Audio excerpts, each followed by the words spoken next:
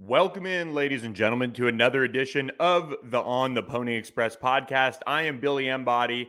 SMU football is bowl eligible for the fourth straight season after a 41-23 win over USF on Saturday in Tampa.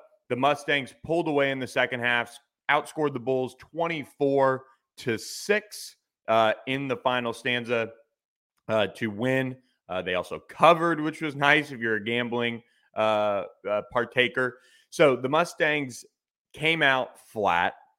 Well, I wouldn't even say they came out flat. They came out and jumped out on USF, but they allowed USF back into the game. It was 17-all at the half. A lot of things happened for it to get to that point, but kudos to SMU. They circled the wagons. They re-energized themselves, and they went out and took it to USF and showed the type of team SMU is versus the type of team USF is, which is now 1-9 on the year. SMU 6-4 with the win. We're going to break it down here on this Sunday edition of the On the Pony Express podcast. Please keep subscribing to our YouTube channel. We've passed the 300 subscriber mark on that front. It continues to grow. Keep helping us out. Again, a lot of you guys are helping us, but we need you to subscribe to keep growing the channel. Lots of things to get to in this edition of the podcast. And I want to first say that was the type of response I would have expected from an SMU team going into the second half. My final score prediction wasn't far off. I gave SMU a little bit more credit than I thought in terms of coming out, jumping all over the Bulls and never letting their foot off the gas and cruising to a win. I had the win, I believe, 48-17 or something like that. Instead, SMU wins 41-23. The final touchdown for the Bulls coming against backups on defense. So SMU jumps out to that 10-0 lead, and really you got to feel good about where things are headed, despite some drops by Rashee Rice, despite just some things not going SMU's way early on in the contest, and then you see them kind of continue to have that struggle. You saw some drops from Rashee Rice. You saw just some drives fizzle for kind of weird reasons here or there. The fourth down play where the offensive linemen don't move came to mind. Rhett Lashley took complete credit for that after the fact, saying with the play call, he put, I guess, Brinson Hickman in a bad position. And then at the end of the first half, the long field goal attempt by Colin Rogers, wide right, would have been good from about probably 56, 60 yards. Really good kick by him, just wide right. That gave USF a short field. And before you know it, they're just kind of capitalizing on things. I think looking at how USF was able to kind of keep this one close, they had a good ground game. They were able to really make some things happen in the first half. In that respect, they hit some big plays in the pass game as well. I just feel like this is one where, SMU's run defense has not been good at all this year. The Bulls have Brian Battie, really, really talented player, kind of led the way there. And, the Bulls came out with a lot of energy. I didn't think SMU was kind of ready to play. They showed that they were, the better team early on, getting out to that 10-0 lead. But there were things throughout the game here or there that just kind of showed that maybe SMU did have a hangover from that Houston game, and Rhett Lashley kind of admitted that after the game that probably was the case. We saw some drops on defense. We saw some drops by the wide receivers. We saw some things just honestly not go SMU's way, and USF was getting some tackles for loss. At the same time, there were encouraging signs. Tanner Mordecai was on point. In terms of his first half, I would really have to look at it, and I'll try to pull it up here as I'm talking, but he finished 19 of 27 for 280 yards, 2 touchdowns, no interceptions. By the way, SMU didn't turn the ball over.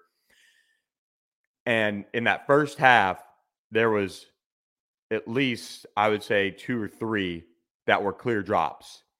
And in the first half, quite frankly, he was rolling. He was he was 12 of 19 to end the first half, and finished with that 19 of 27.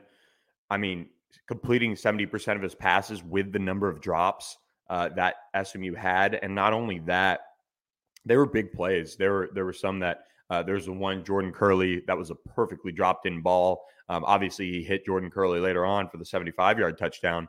But those are chunks of yardage that he missed out on. And so Tanner Mordecai continues to play at a really high level. He wasn't sacked again. Just kudos to the offensive line, kind of moving into that part of the game. They didn't allow a sack. SMU ran the ball, quite honestly, at will for the most part on USF, rushed for 273 yards. Camar Wheaton, 14 carries, 112 yards. Tyler Levine, 17 carries, 112 yards. Velton Gardner, 6 for 19. And TJ McDaniel came in and capped it off, 2 for 19.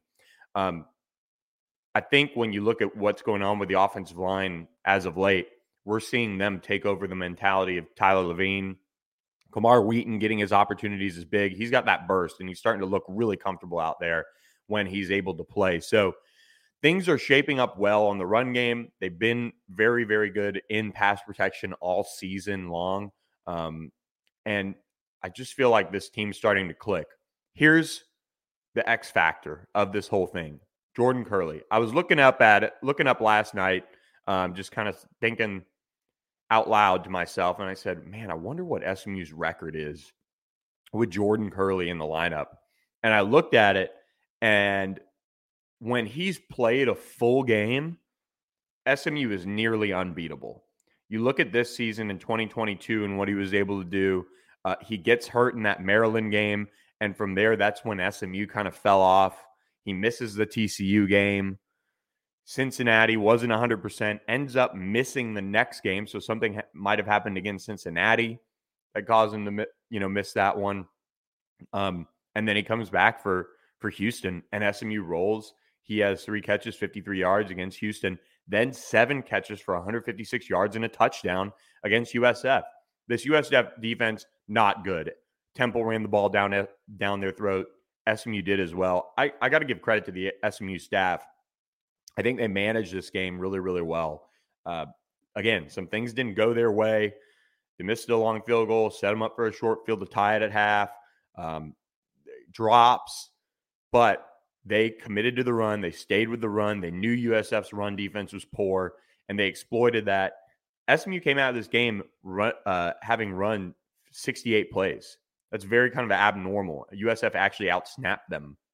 You flip it over to the second half, and once SMU got up 41-17, they pulled the starters. They saw what happened to Travis Marsh. They said, no way. Kevin Henry Jennings, you're going in. Backups all around on defense. I mean, we saw Darren Brown. We saw Jaquandis Burns, Cam Farrar, Kavaris Hall, Ahmad Moses, who actually got some time earlier on in the game when Brandon Crosby got hurt. Ahmad Moses got some time back there. They pretty much emptied the chamber on who could actually go in and suit up. I saw Bo Barker, TJ McDaniel. SMU's offensive line even didn't have Justin Osborne this week. From what I saw, I didn't see him rotate in, but it was definitely Jalen Thomas that got the start at right guard. And as we noted for On the Pony Express subscribers, it was kind of one of those deals after, watching our media availability where Justin Osborne was kind of observing with Garen Justice behind Jalen Thomas. It was very similar to how they handled Branson Hickman when he ended up not playing against UCF, and Jalen Thomas got the start at center. So we'll see if they have him back for Tulane. Obviously, the 6 that they play a ton of, they're very high on. One thing we saw in practice this week, and we're not allowed to share it because it's a formational thing, but we saw SMU go unbalanced. Cam Irving was the extra blocker, and Gage Haskin was the second tight end that came in to join RJ Maryland. You guys remember Ben Redding out for the year, huge blow for SMU. Now they're using Cam Irvin as an additional blocker, which I think is very smart. And Gage Haskin is a willing one as well. Just goes to show where Nolan Matthews-Harris is on the depth chart as well, that he didn't really get any burn there. So they used that. They ran the trick play. We saw it run in practice. Ran it into the boundary. Didn't love it. A lot of things going on for a short game there. But, I think that's a part of what Rhett Lashley and Casey Woods kind of draw up, just to give people stuff to game plan for, and to keep an eye on it and know that there's something coming out of that playbook. And I was listening to Rich Phillips as I was watching the game, and he commented on the same thing. It was kind of a timely call where, it didn't get much. It also didn't take a loss, but it said, you know what, we're starting to beat up on you, and we've got more in the chamber offensively. So I think for SMU to come out and just respond in the second half was important. It was a good response for a veteran team. SMU allowed them kind of back in. Some things didn't go their way, and some decisions just, quite frankly, kind of hurt them in the first half to end up 17-all. But they came out and blew the doors off of USF. I think the leadership on this team really stepped up at the half. And if you're on the Pony Express subscriber, I dropped some additional notes on that as well. So check that out on the site at ontheponyexpress.com. Be sure to subscribe. Big stretch here for SMU in the season, as well as early signing period coming up in December. So check us out. We appreciate all you guys who have subscribed, and hope you got your free Founders Club hat as well. Defensively, SMU secondary still struggled a little bit here. Jahari Rogers did get an interception, the lone turnover between the two teams in the game, and returned it. So his second straight game with an interception.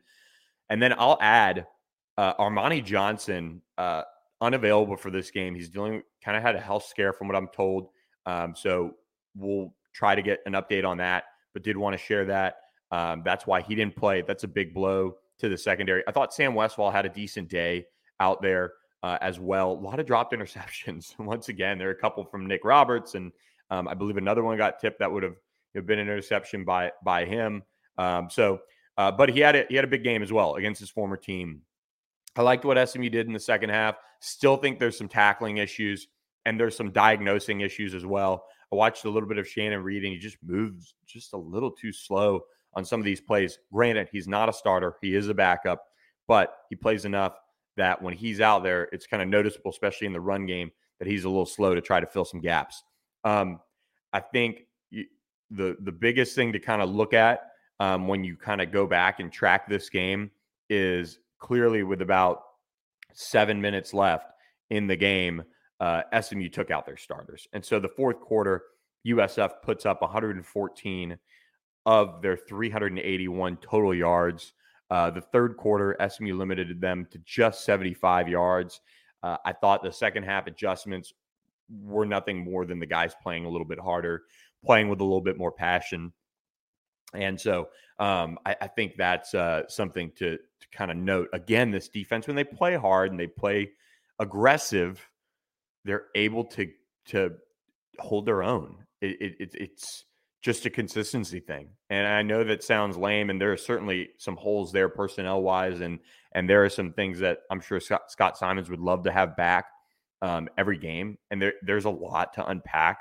But their tackling issues, I think in part for some of the guys, is effort. They're not where they need to be, and they aren't running hard enough on the back end of it every play to be there to make the stop.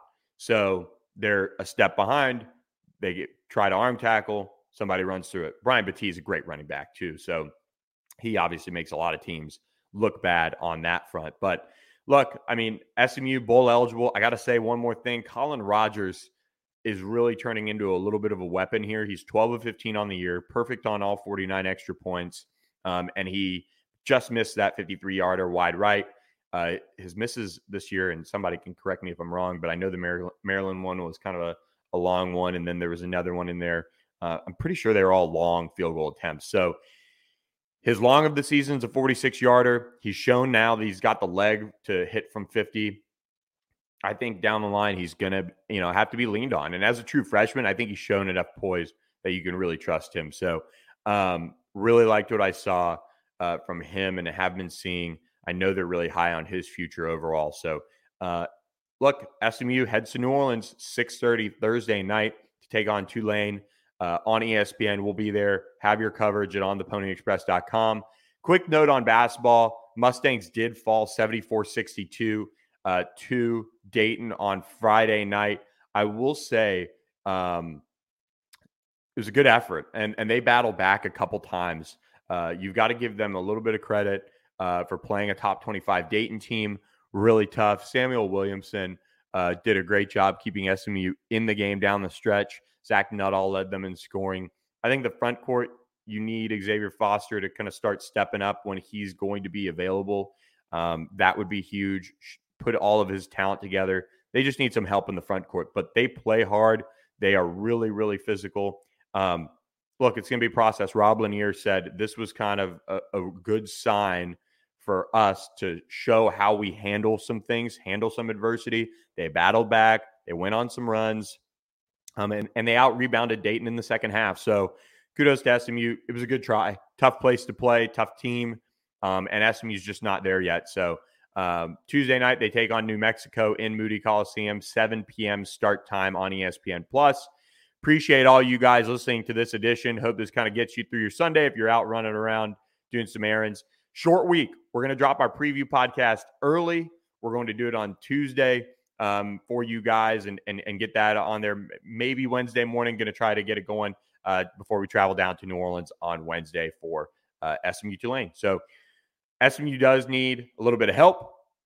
ECU coming back to beat Cincinnati, or Cincinnati hanging on to beat ECU was key in that. That was a game that East Carolina, man, you wish, for SMU's sake, they would have been able to pull out. Tough loss for the Pirates and a tough loss for SMU because now they need Temple to beat Cincinnati and then Tulane to beat Cincinnati for SMU to have a shot at the AAC championship game appearance. So they can't have a shot if they don't beat Tulane on Thursday. They're going for their 8th straight win over the Green Wave. So we'll be there to preview that game later this week for you guys. Hope you guys enjoyed this edition of the podcast, and we will catch you guys this coming week with our preview podcast of SMU Tulane. So hope you guys enjoy your Sunday, and thanks for listening to the On the Pony Express podcast. Judy was boring. Hello. Then Judy discovered ChumbaCasino.com. It's my little escape. Now Judy's the life of the party. Oh, baby, mama's bringing home the bacon. Whoa, take it easy, Judy. The Chumba life is for everybody. So go to ChumbaCasino.com and play over 100 casino-style games. Join today and play for free for your chance to redeem some serious prizes. ChumbaCasino.com. No purchase necessary. Void where prohibited by law. 18+ terms and conditions apply. See website for details.